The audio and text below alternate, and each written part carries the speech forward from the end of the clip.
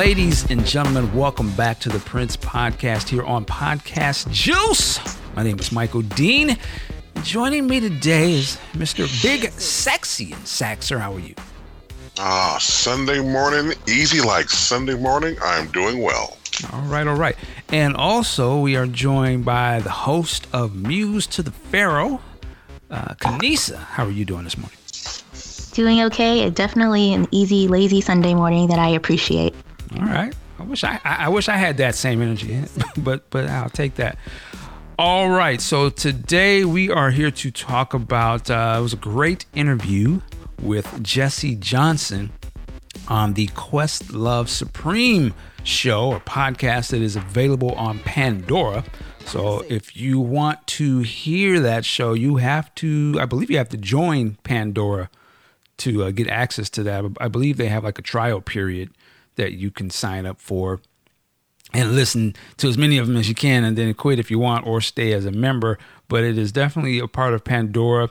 And I've heard of this show for a long time. This was my first time actually listening to that podcast. And boy, was I late to the parties. I had to go back and start backtracking and listening to, some of the other ones. So there's a lot of great podcasts or interviews in there in general. But of course, there are a lot of great Prince-related ones in there as well. But before we get into it, let me just shout out Questlove and also shout out my guy Bill that helps put the show on and is on there.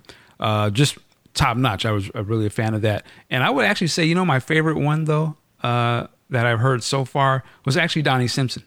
Like, I listened to that and I was like, I forgot how much Donnie Simpson influences me and like how much I remember a lot of like just watching that all the time and just his energy about him was just like, man, that was a great interview. And he's just a great guy. Like, I don't know, just something about him. And it really inspired me to like, you know what, God damn it, get back on my game. Donnie's that guy, man. He's like, for a lot of black, personalities, I forgot how much I really was influenced by Donnie, even how I try to do what I'm doing. And I always give it up for that Donnie Simpson episode when he went to Flytime Studios, and they were cutting Fishnet, the Morris Day song. That influenced me to get into music. Like I was watching that. I was like, God damn, I got to go to the studio. So shout out to Donnie Simpson.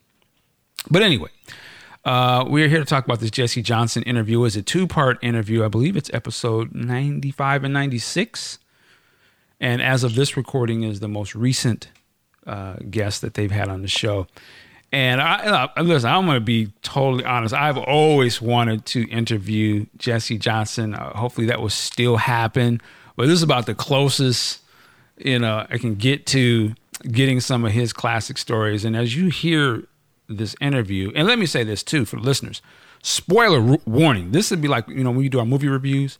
So we're going to spoil some things. So if you don't want to, hear anything about what they talk about, I would suggest you hold off on listening to this and go listen to the actual interview because we are going to spoil some things. But I will say this, Jesse Johnson is a great storyteller. Old boy is hilarious. He is probably one of the most, just like genuine type of guys. You could just tell like you would probably have those same conversations if you was in front of him face to face. And I think that's what makes it so great to listen to because even if he's like dropping some bombshell type stuff, the way he does it is just like, man, Jesse, you a fool. Like, you know what I'm saying? Like, it's just so fun about it. But anyway, I wanted to see what some of your guys' highlights were from the interview. So we'll just kind of jump around a little bit, but I'll actually go to Kanisa first. What was there? Was there anything that you really liked or one of the highlights from the interview? Well, first of all, I really appreciate how honest he is. And I mean, you kind of get that Jesse Johnson's going to tell it like it is, and he's not going to sugarcoat a lot. And from a story standpoint, unless you've listened to like the Jimmy Jam, Questlove stuff, you don't really get a lot of more personal stories from back then. It's kind of more analysis from the people who were around back then. So he would be like straight up saying, hey, I'd call him out on stuff. Like we'd argue about stuff, or it was just me, him, and like more sometimes. And we were just like this trio. And you don't really hear that a lot. And it kind of gives the Black perspective of what all that time was, and what people were involved in, like him playing on 1999 and him being around for a lot of the creation of the Purple Rain songs and things like that I appreciate the most about this interview. And there are a lot of specific times, but generally that's kind of why I like these interviews so much, is because you get that personal kind of perspective from the Black perspective of what the 80s and early time was like. Yeah, definitely. And you get to see his journey of, from his hometown coming to, Minnesota and all that, which is excellent. Big Sexy. So your overall take, and if there's anything that you wanted to jump into specifically. Well, there are so many things that, they talked about. Because I liked a lot of the technical stuff. I liked how he talked about in the second episode about how he is just done with CDs. He's like, I'm not doing that anymore. When I do music now, it's going to come out in 2496. Now, a little side note to that is Jesse had, let's just say, I don't say a conflict, I don't use that word, but a disagreement with a client of mine, and I got involved, and he and I had actual long talk about it, directly, and we talked about technical things like that. So when he said that, I was like, yeah, he said I was going to do that. And I was just blown away by that. I was blown away by the honesty and clarity. And it wasn't honesty to be malicious at all. But it was like, this is what happened. When he talked about the Larry Troutman story, I'm like, okay. And about how, Jesse said, look, I respect the chain of command. If I'm your guitar player, I'm your guitar player. But then he would talk about when he got off the road with D'Angelo. No, man, fire me. Go ahead. Shit. Right. He definitely has something to say, and he will say it. And I like that. Yeah. One of the things you really get you come away from this was, how involved Jesse was, back then, not just being around, but actually, playing on some of these classic albums, these older albums, right? And some of these songs, I had no idea that, Jesse alluded to, he's on the 1999 song, what did you say, Controversy? Yep. A lot of the stuff I would not have was no way to know, of course. And he talks about, not being credited for the things that he, kind of helped to, come to fruition, song ideas and things of that nature. And, really talking about sort of like, how do you deal with that when you hear something that came from something that you kind of did, and it sort of influenced Prince to do something, and you're not getting credit for that. It was very interesting, to hear him talk about, he said I would feel like a punk if I had to tell Prince, hey man, you didn't give me credit for the stuff, that type of stuff is very interesting. It goes to show how much he was obviously around during a lot of that creation process. And even he talks about even living with Prince, during these periods. One of the things I wanted to talk about was he was talking about playing music for Prince. And he talked about I think he was saying like Prince would laugh at him like, yo, Morris, listen to what Jesse got playing, listen to his stuff. It almost kind of felt like it was kind of clowning, you know what I'm saying? Like, is this stuff really good enough to be on the level of, what Prince is doing, whatever? But obviously, he's got great ideas because they go on to be, big songs like Jungle Love and things of that nature. But I thought it was very interesting to hear like a musician and, Jesse literally, still coming up and learning and being around this essentially established, guy, but who himself is still ascending to, higher levels of fame and prestige in the industry. So you really get to hear that sort of kind of a mentor relationship that he and Prince have. Obviously Prince, he says Prince knew how to make records. So I would go to there to learn how to cut records. You know, this guy knows how to do it. He's doing all this amazing stuff. That type of stuff is very interesting to listen to, because I feel like Jesse is like one of the baddest guitar players, you know, to come out of that. And so it's very interesting to hear him speak about that relationship. Another thing I thought was funny was, and this goes to like the press, was his interaction with Nelson George. And, you know, I know Big Sexy, I remember getting Billboard, and, you know, Nelson George, I would go read his stuff, you know what I'm saying? Like, oh, okay. Nelson George, what is he talking about? And Jesse talked about when, I guess when Jesse was going solo, there must have been a review of his record or something by Nelson. And Nelson was saying something like, oh, probably Prince probably wrote and produced all this stuff, whatever. And, you know, you see a lot of this type of stuff nowadays, but to hear about it back then where an artist was kind of like checking, you know, a press dude, like was kind of like, yo, you don't have the same energy that you had on the review. Now you coming to my party and you want to eat. He was like, man, get your shit and get the fuck out. I thought that was hilarious. It just really, yeah, it just go to, I could see like Jesse was probably like that cat, like, yo, man, don't let Jesse be in there by himself, because he'll been and turned the place out and got into something. Go ahead. I think that was one of the most surprising things, because I think we mentioned on a previous podcast how he had that show at Bunkers a couple of years ago, and in person he's very like soft-spoken and gentle and nice, and it's funny kind of to hear how quickly it can shift for him. Like that switch comes on, and he's like, you know, ready to like fight in like 2 seconds. And that was kind of funny. Yeah, I mean, which, you know, to me, it's just like what I kind of thought. Like a lot of those guys from, you know, the original crew of people, you know, Morris, Jesse, Terry Lewis, and all those dudes. I always wondered, like, how did they get along with the, you know, the Prince that kind of be like, nah, what? You know what I mean? Like just that kind of attitude and somewhat borderline funny style type of, you know, behavior. And I know you know, from listening to Jesse, you could tell these are like kind of street dudes, like straight from the neighborhood. Like, hey man, we let's do our thing.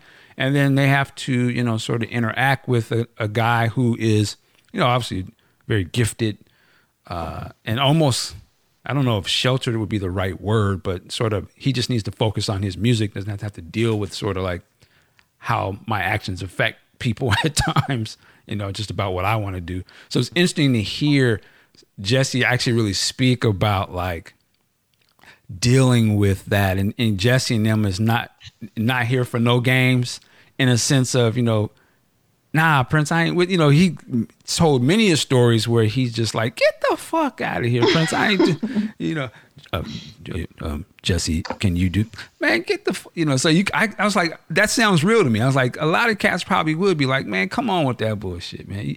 You know, this shit is good over here. Stop that. Stop it. So that was funny to hear, you know, the numerous sort of things of that nature. And it was interesting to really hear sort of that dynamic of the three of those guys, you know, Prince, Morris, and Jesse, and really how tight that kind of unit was. I think even Susan Rogers sort of spoke on that a little bit in her interview.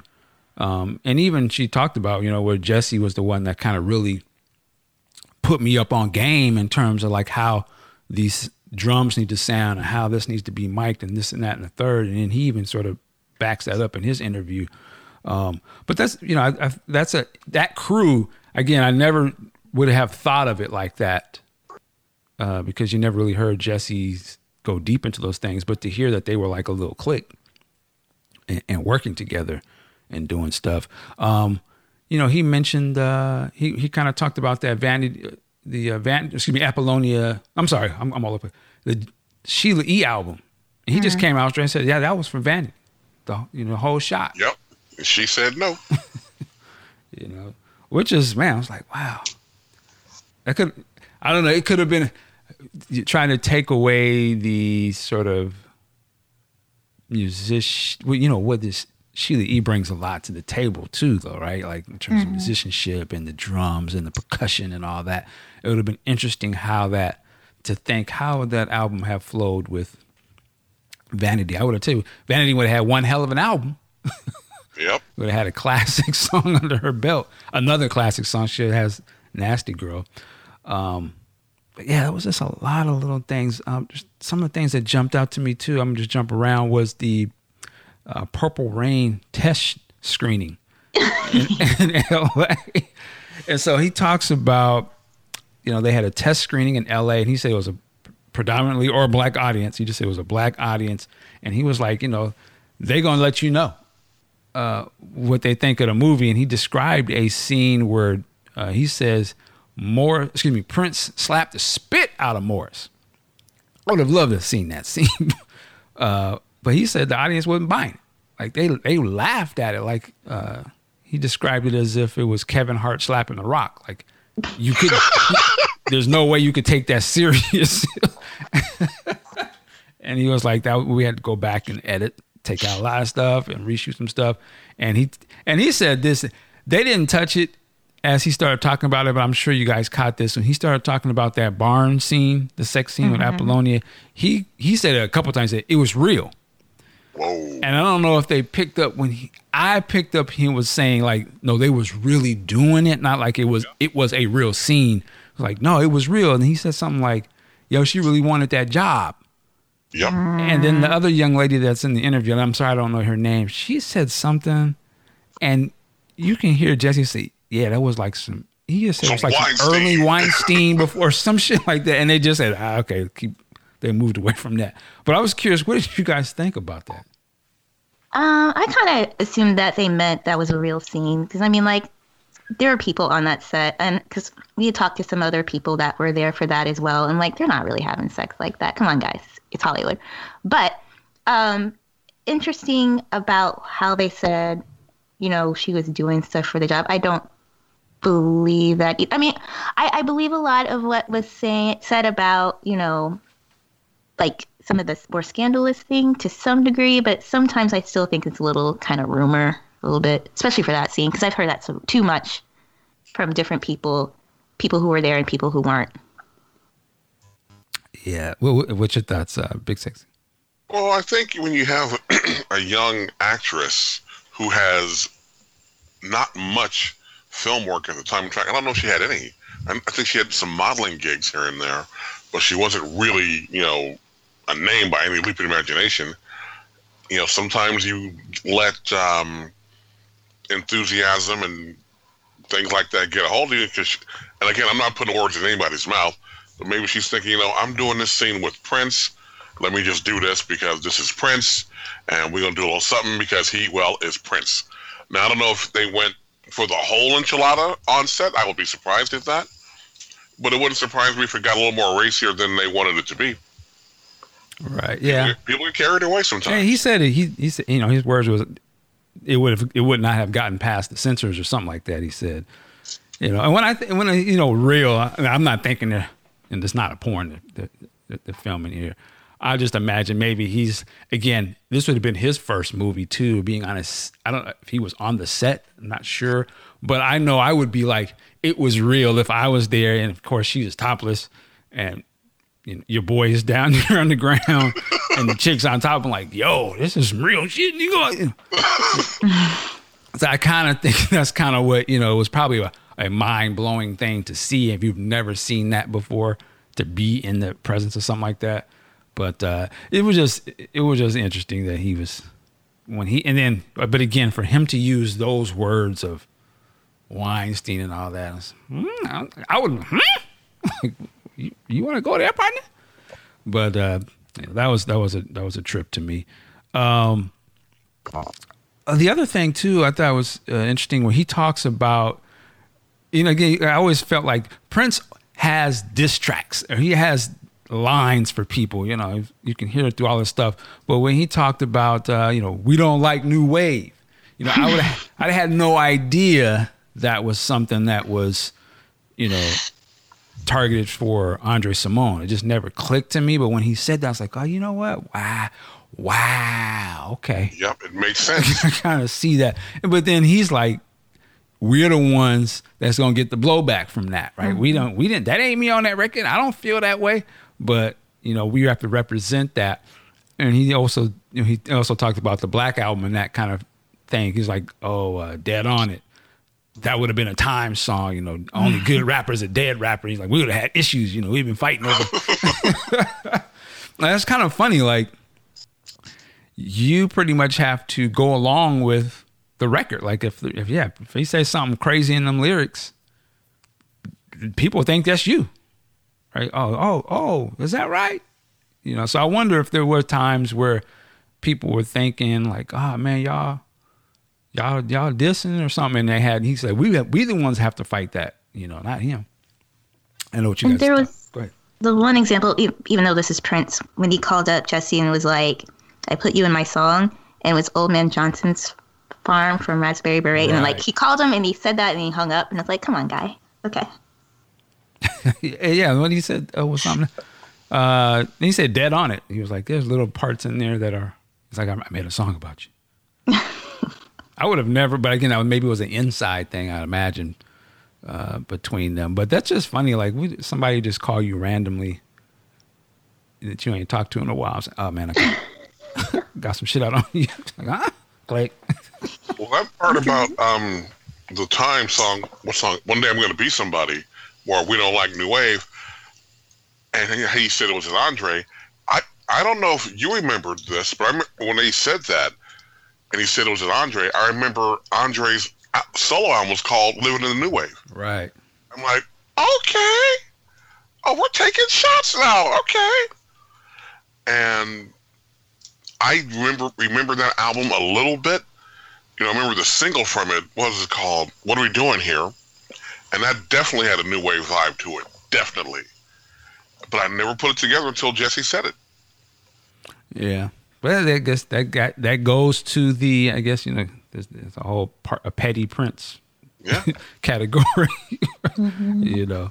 What was the other thing? The other thing, again, just because I never would envision it, the supposed about to fight between Morris and Prince.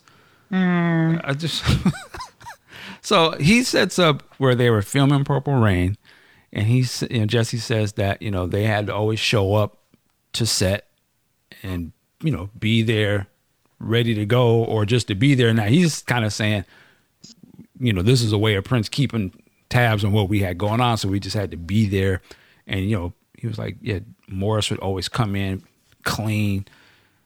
And at this one particular time, I guess he came in late, or the presumption that he was late, but maybe he wasn't. I'm not sure. It wasn't clear on that, but he was like, Prince was on him, like, yo, you late, you know? And I can't. It's hard for me to picture that because I haven't seen that. I'm not saying it doesn't happen, but we don't see that as fans, right? We don't see that side of Prince.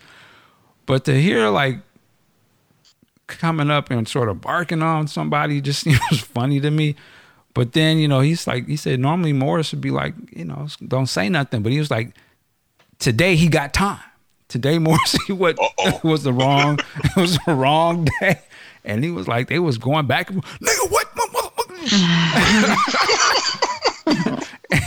and Jesse was like, oh shit, it's about to go down. Good. He said something like, good. I want to see Prince and get his, you know, get in there and get it going. But he was like, yeah, Jelly Bean was in there. Come on, y'all, we supposed to be brothers. Y'all boys. Come on. And he's like, man, if you don't get the fuck, let these niggas fight. That's what he's. But, you know, the funny thing he said was that the reason why he was saying that, because he said Prince is usually the one, when it was, I guess it was, you know, Jesse and Jerome would sometimes get into it, and he would be like, Prince was the one instigating for us to fight. So he's like, well, all right, same energy, you know. Now, so I thought that was hilarious. Because I could just see that. On one hand, I can see it now that I, you know, when I take away the, you know, the mystique and all that, and forget that these are just regular dudes, you know. But I'm curious, what did you guys think about that story?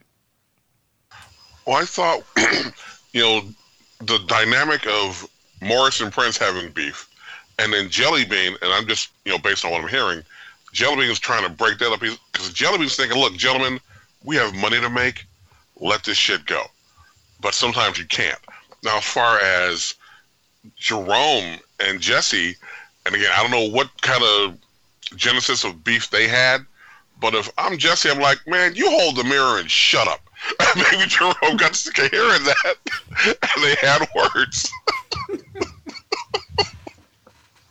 Yeah, you gotta be easy because now Terry Lewis, that's his brother, and it's, gang up on you. But anyway, Kanisa, what did you think of this? Yeah, it's stories like that, and then stories that Jesse told when they were at the concert, and I think either someone threw something, and they played their concert, and they're like, all right, and then went out and got the guy and brought him backstage. Yes. And the time was all like ready to jump him and stuff. It's like, like you said earlier, it's a reminder that all these guys are regular dudes at the end of the day, even Prince. Because, I mean, on the one hand, you can't see him, like, you know, squaring up with someone like that. But then you can, because then you hear the Chad stories where he was ready to, like, fight people or had his notebook of insults or was, like, trying to race people who, you know, shouted stuff on them. So I really love those stories for kind of making him human in that way.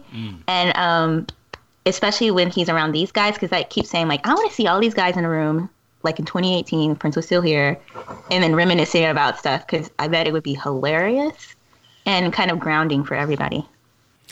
Yeah, and that takes me to another thing Jesse mentioned when he was on the road with D'Angelo, and he talks about he got it was interesting. It sounded like it was a voice message, but then again, he said it was some sort of Google translation that, I don't know if you caught when he said that. He was like, he said this young lady got in touch with him. He couldn't say her name or something, but he was like, it was a message from Prince to Jesse, and Jesse said I hadn't spoken to him in years.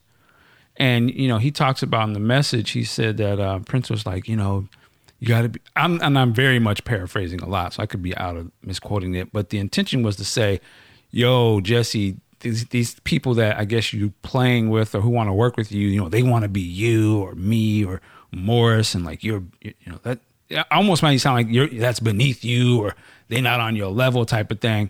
But I guess he wasn't really saying who he was talking about.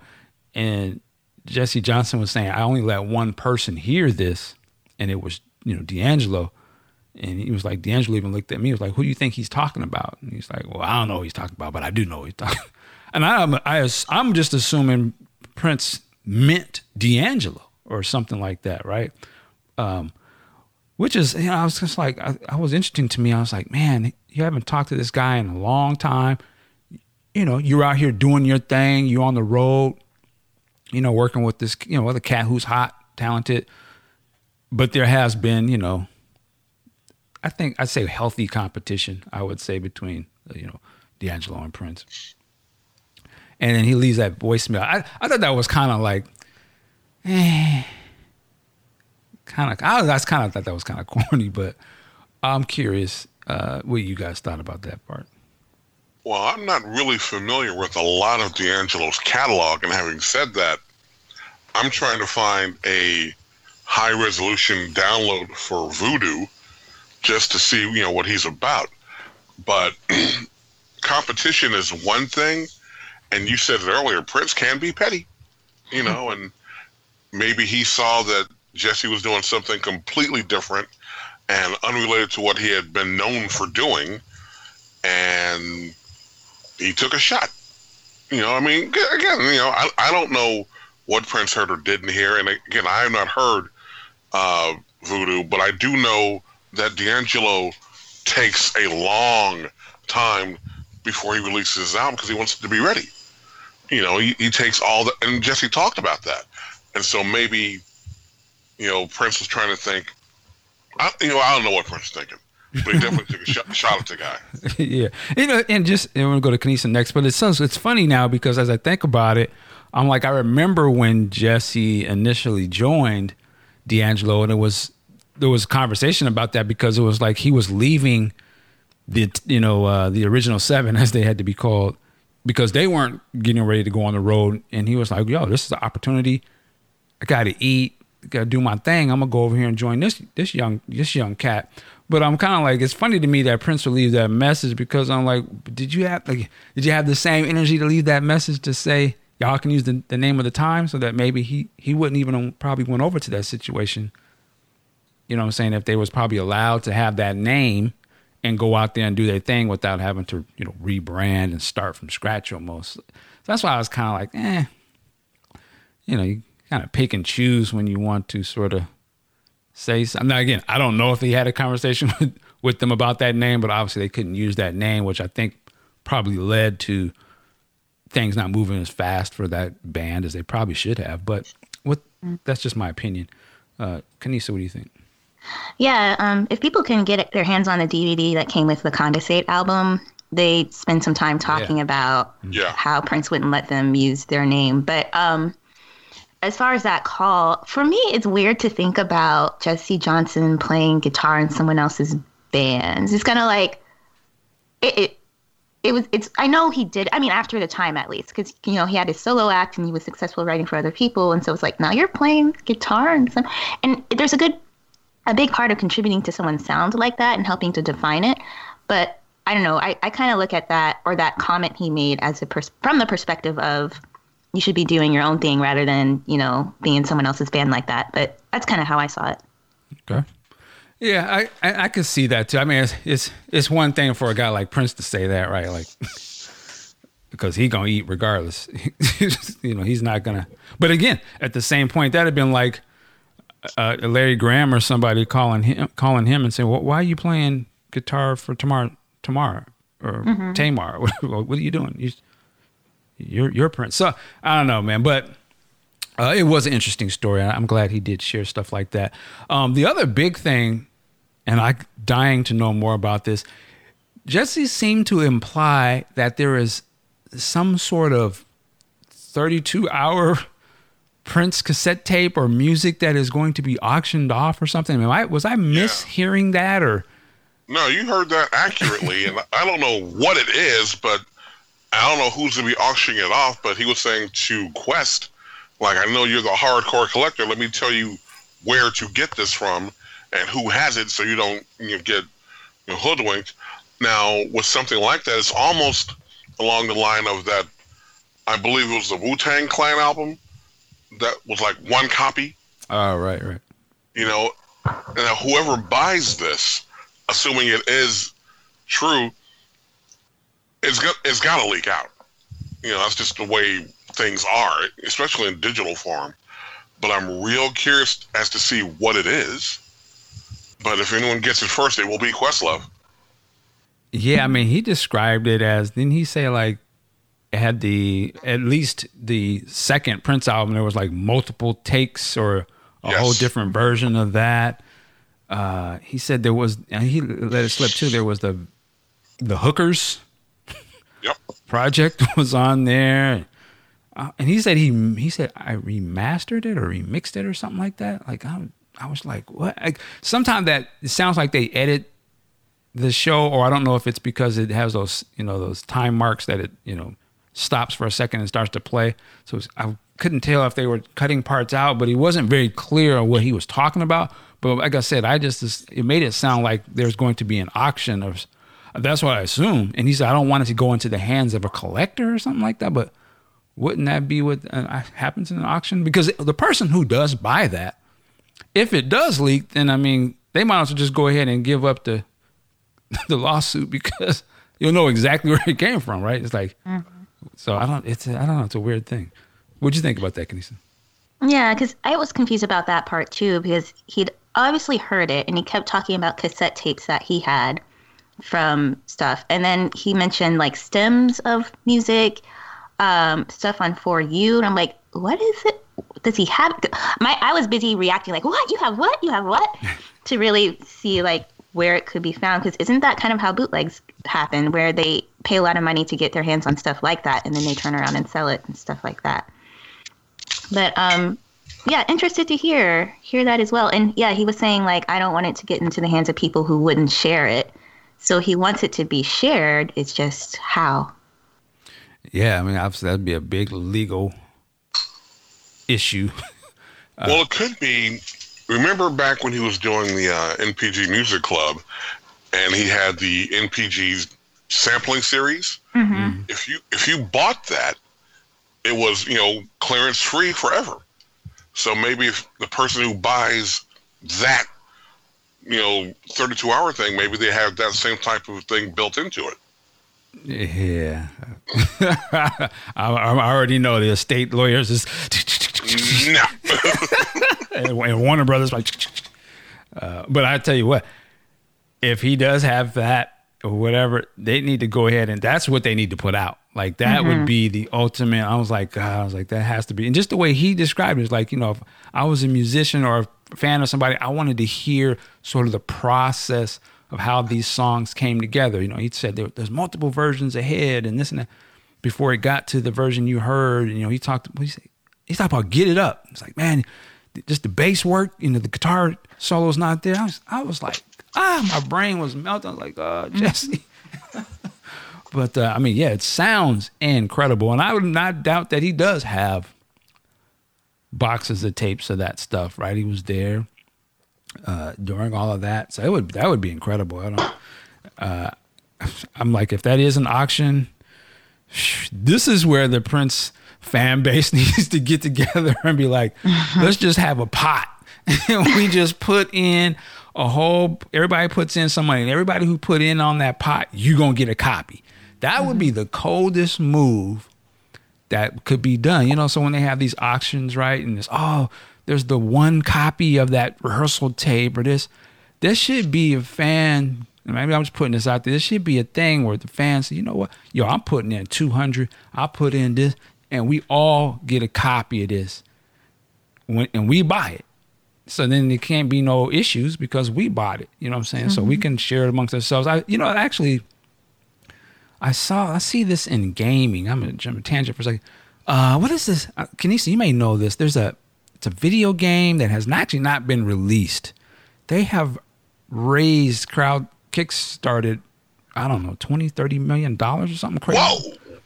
It's it's a space game from the guy who made Wing Commander, those games. I can't think of it's on the tip of my tongue what this game is called. But this thing has been in development for years, and I'm not lying. He has raised millions upon millions of dollars. They still have not released this game.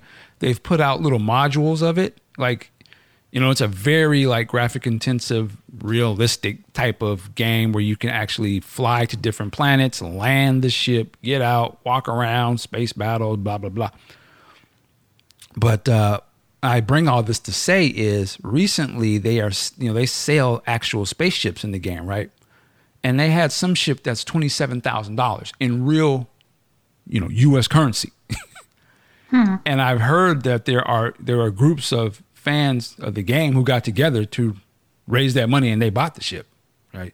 So that's what I was thinking. I was like, God damn, if they can do that kind of stuff, it's got to be a thing where we can be like, if something does come down the pike, that's just like, and we can get over the hatred of, how dare they sell it? Yo, we got to get that tape, yo. We can argue about it after we got it. But I'm just throwing that out there. But yeah, I'm very curious to see what Jesse was talking about on that. Let me jump. Go ahead.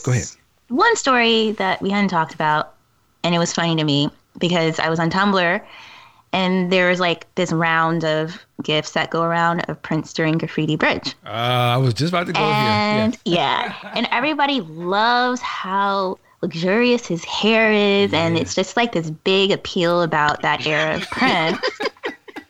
And there's a story that Jesse tells about being at a taping, and something happens to where they tell everyone to clear the set.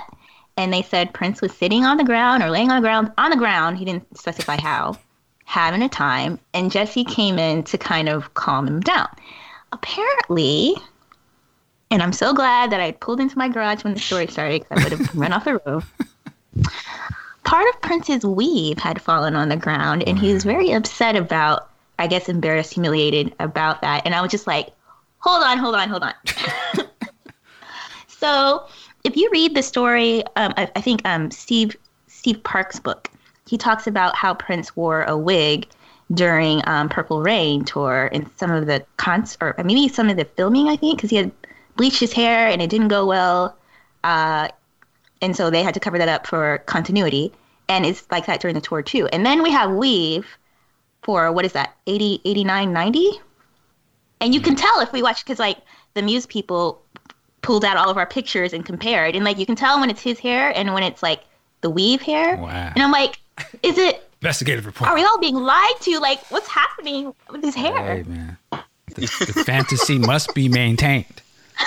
The show must go. You know, I just thought it was funny. And I remember the scene he's talking about in the movie where he's like roughing up Prince. Jesse's roughing him up. So that's funny. And then he even dropped, he said Craig Rice's name. I almost wanted to just reach out to Craig. Like, Craig, what happened with the...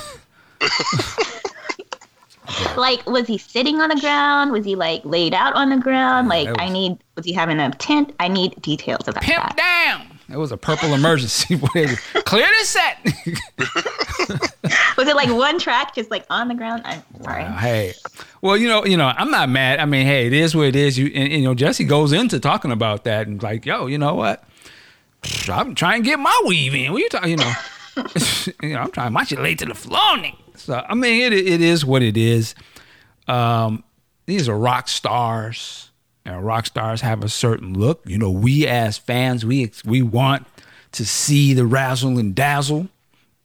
And that's what they gave us, man. And sometimes I guess if you got to get the piece. Now, here's the thing, you know, we do give the sisters a lot of shit over, you know, hair weave, you know, lace fronts.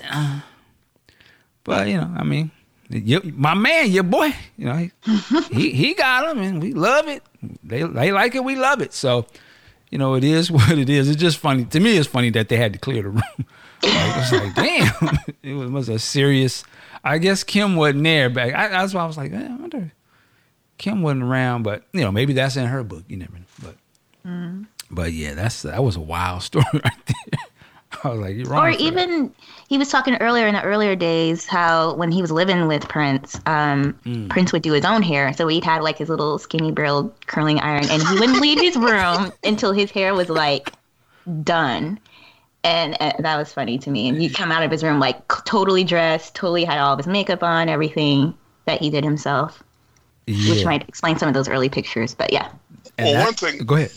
Also, one thing that does, you know, tie into, and it's been said, you know, throughout time, men get into music for two reasons: money and women. And when Jesse was talking about, you know, we were trying to be pretty like Little Richard, and people would say, "Oh man, the guys think, you know, y'all whatever." And it's like, ain't nobody thinking what men think. We think what women think, right. And women like it, so we don't get it done. I'm like, okay, makes sense. Yeah, and that's what I wasn't picking up on it at first. When I listened to it again, I noticed they was bleeping a word. Was they saying faggot or something? Was that what they were? Yes, probably. That's the word. I was like, he's saying nigga this and I guess that's where it is. I just was like, what's going on? Can't say that word nowadays. Okay, all right. Well, but it's funny that I'm glad that he spoke on that because again, you know, yeah, they was you know wearing the makeup and you had the pink and stuff. But I love that he was like, you know, we doing it for the ladies. You know, and he said something like, I seen more crack or he said something. I don't know if you caught that little comment. Like, I was like, Jesse is nut. I remember an interview with Prince, a printed interview years ago, like in the mid 80s, because he mentioned about the high heel shoes. He said, he's like, you wear them because you're short? No, I wear them because the ladies like them. Oh, there it is. Yeah, it's if they ever do a movie, which I'm sure they will, they have to have stuff like that in a movie. I just think because it really put it in the time. I mean, you can't imagine a very popular male artist or black male artist today. You know, oh man, I was at you know Jay-Z's place, and he was just in the bathroom doing this. You know, putting rollers in his hair and putting on makeup, you know, that, but it's, you know, such things culturally just kind of shifting with the times, but it's just so funny to think about that now. Like, I thought they had like hairdressing stuff. No, they was doing it themselves. Yeah. You know, it's just so hilarious to me. He's like, where did you learn that from? Well, my mama did it. And that's the most interesting thing about all these old school kind of interviews of them talking about that time, because you kind of think that, they had this whole WB machine behind them, but there was so much division between that machine and them as artists that they did a lot of that stuff on their own. Like when it came to promotion and stuff, maybe WB.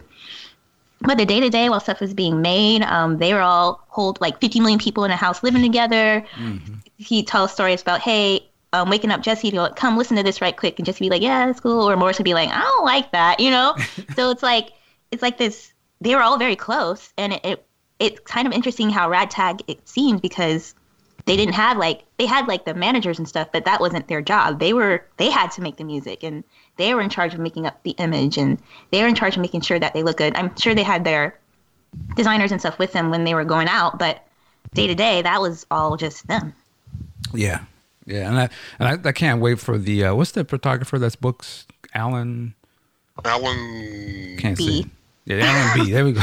His book coming out. I can't wait to see those pictures, because I think when he was at the celebration, he talked about Prince was doing the makeup himself and all that type, and he would just show up. That was pretty cool. One other thing, just the D'Angelo part. I don't know if you caught. He said, I swore he said in there that he made it sound as if D'Angelo recorded Summertime Thing. He's like, yeah, we played on that unreleased. And he said Summertime Thing. Now I know that they played that live at one of those performances. It's on YouTube, but it made it sound like they actually he recorded that song, which I just not find strange, because I like the song, but it is kind of strange. Like, man, this guy is obviously sitting on a lot of unreleased music of his own, which he talks about in there. And I kind of have a love and hate about that, because I'm a big D'Angelo fan, but I hate that he does not put out music. Because I know the dude's talented. He obviously must have, listening to what they're talking about, he's got music that's sitting there done. I can't understand why is he not putting the stuff out. Can't be that much perfectionist.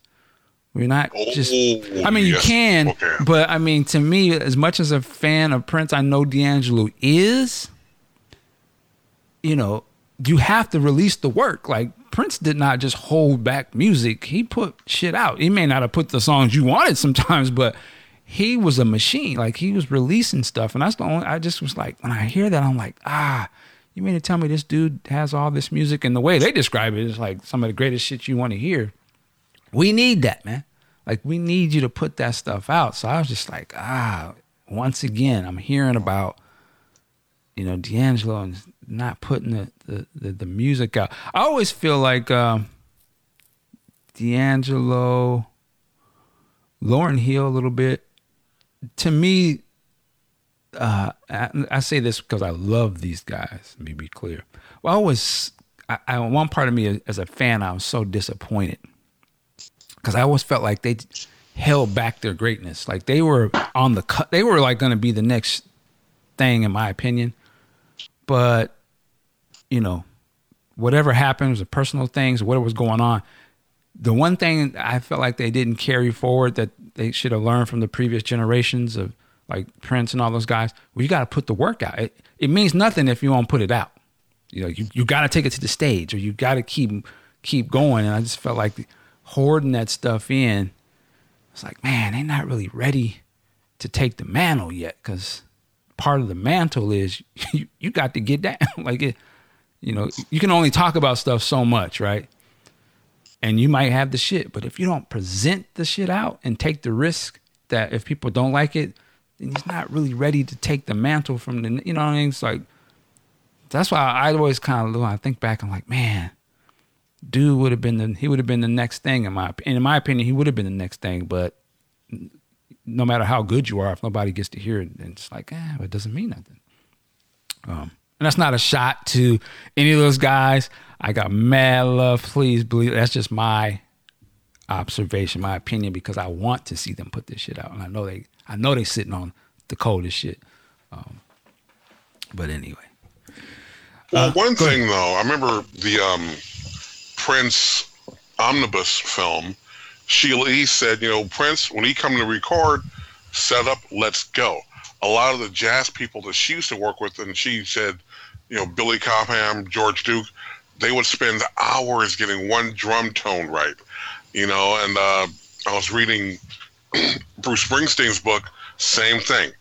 let's get the drum tone right, let's get this right. And it takes, so many musicians will take all this time to get every sound right before they play it and record it, whereas Prince was like, is it on? Yeah. Are we recording? Yeah, let's go. You know, they will capture the feeling more than be concerned about the nuances of the perfection of the sound. And it sounds like D'Angelo was, you know, one of the classic musicians in that sense, that everything has to be right, then they can go ahead and record it and get it out there. And that's just not good or bad. That's just the way they are. Yeah, no, I don't doubt it. I mean, it's just that he's got the shit done. So it's like you don't sit 14 years in between releases, unless you Michael Jackson or something, where you know your album would stand on test like that. But then again, I still love what he's doing. One other thing I wanted to add to, and I love this interview, as I said, was excellent. The only thing I guess I probably think, if there was one thing I wanted to get out of this that I didn't, was discussions on Jesse's albums, like his, you know, what was that first album? When that first album came out, it was banging. Like, he was, you know, I don't think they even mentioned Free World. Like, when was it when you dropped that 12-inch B-side and you shut the game down? You know what I'm saying? Or what was the second album process? They never, and I could have sworn they would. These are the guys that are scholars of Prince. The conversation about, what's the song? Don't see me walking down the street one day. Don't say nothing to me. Do yourself a favor. Yes. I would have.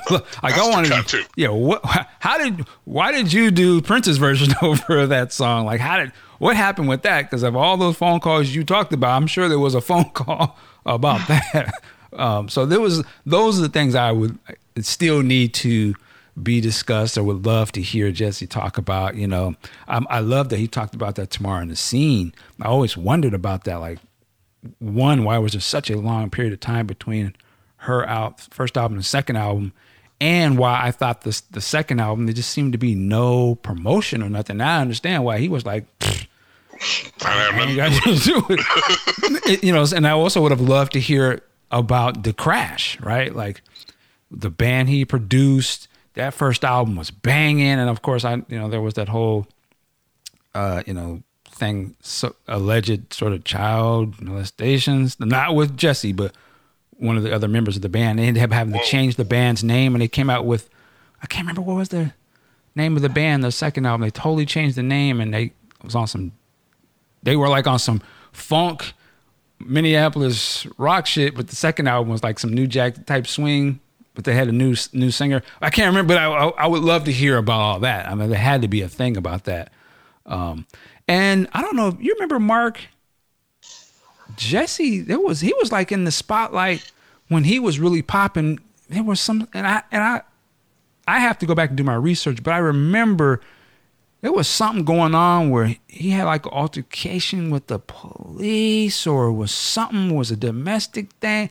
I'm not trying to put stuff out on you, brother, if you listen, because I'm just not clear about it. But I remember like he was in the news because there was something going on with him, and like the authorities was involved or something. It was something, you know. I don't know. I remember that vaguely. Yeah. Let me see if I can pull that up, because. And again, we're not trying to put anybody on anything. Nah, not at all. But I would have loved for him to dive, ask about some of that type of stuff too, because he had his own career. Like, there was things going on. So yeah, those are things I would love to hear about as well. Aside from the Prince stuff. But yeah, man. So while you're looking that up, there's this other story, because we hear a lot of different versions of the food fight story. And Jesse gave some insight into how it came to that, where they were playing pranks on each other.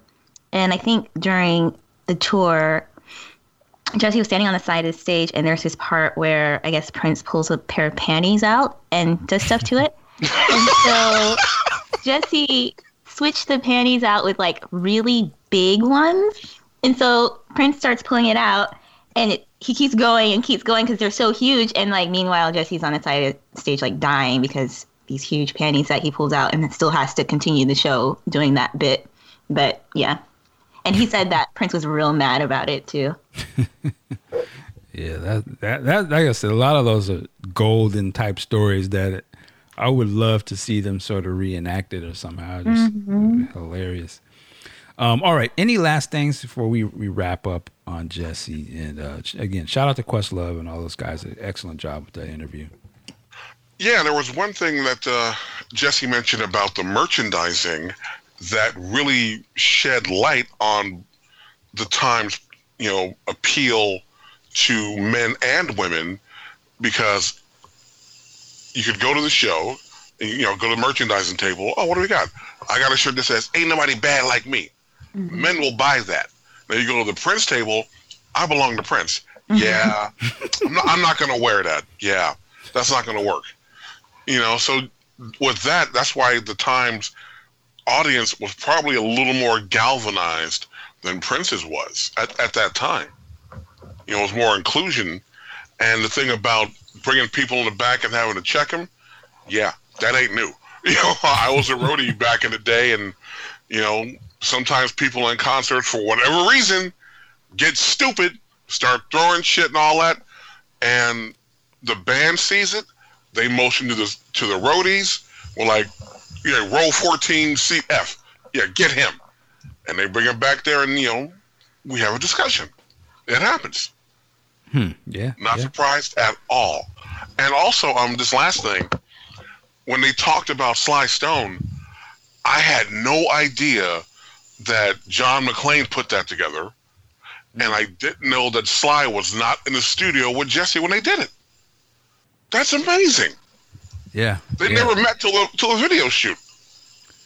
Yeah, I didn't know that either. I would say that's a guy who I want to see be interviewed, is John McClane, man. Yeah. Yeah. That dude. And I think right now he's in charge of the Michael Jackson estate, right? Like, oh yeah. He's got his hands in a lot of stuff. I'm not want to get into it, but the other part that is worth listening to is also the vanity blocking stories. I can only imagine, like, you walk out there with her standing next to you, like, and looking like she has something to do with you, and you a dude, like, of course. Well, that's like, I don't know what he was thinking. As fine as she block all day, you ain't gonna get nobody walking up on you for that. I'm mad she was like a sister about it, so she'd be like, yeah, she wasn't good enough anyway. I'm like, dude, come on. Yeah, well, that's what I'm saying. Like, even aside from what she's saying to him, like, just as I was looking at them, I would be like, oh, he's good. Like, I would imagine a female would be like, oh, hey, okay, he's spoken for. But yeah, that's funny to me. All right, well, I implore you to go listen to that episode and actually check out some of the other ones. The Jimmy Jam and Terry Lewis, I listened to that one. That was really good. Like I said, for me, Donnie Simpson. Real quick, what's some of you guys' favorites over there? I checked out Sheila's as well as Jimmy Jam and Terry. I'm probably going to check out Stokely's as well. Okay. Really any of the Purple-related ones. But other ones, too, because I'm interested in Donnie Simpson as well from back in the day when I was, like, 2. But, yeah. Oh, wow. Yeah, Donnie. I won't. Have you guys listened to it, the Donnie one? Yes. Not yet. Oh, yeah. So I'm not going to spoil it for you, but there's an interesting Black Album story in his. And I was like, whoa. And some could argue maybe he had something to do with that album not coming out, but you definitely got to go check that out. What about you, Big Sexy? Well, I enjoyed definitely Lenny Kravitz because, he's a musician. And a musician's a musician, actually, just like Greg Fillinganes. I enjoyed his. But I want to listen to Cree Summer because she's an actress as well as a musician. And I want to see the one, I just noticed this as I was looking through it. He's got, I'm going to butcher her name, Lena Waithon. And I want to hear what she's talking about just as a filmmaker. And, I enjoyed Sheila's. I love Jesse's, love Jimmy's, loved Alan Lee's. Yeah, that's the one that turned me on to the show. Yeah. Alan blew me away. And I told Mike this off air, and I'll say it on air. Every time I listen to a Questlove's show, I have a nice, tall, cool glass of Haterade because he's getting guests that we want. Hilarious. You know, he got Alla leads, he got Jimmy, he got Jesse. I'm like, well, I want those guys. We want to get those guys. You gotta ask them, man. Got to get to them to ask them, you know. But I'm not giving up. No, not at all. Not at all. All right. Well, there you go, ladies and gentlemen. We hope you enjoyed this show. Please check us out at podcastjuice.net. You can hear this particular episode of the Prince Podcast and others, of course, Music to Pharaoh. And also check us out on YouTube. Just look up Podcast Juice. And as I always say about this time, work it like a job. We'll see you next time. Peace.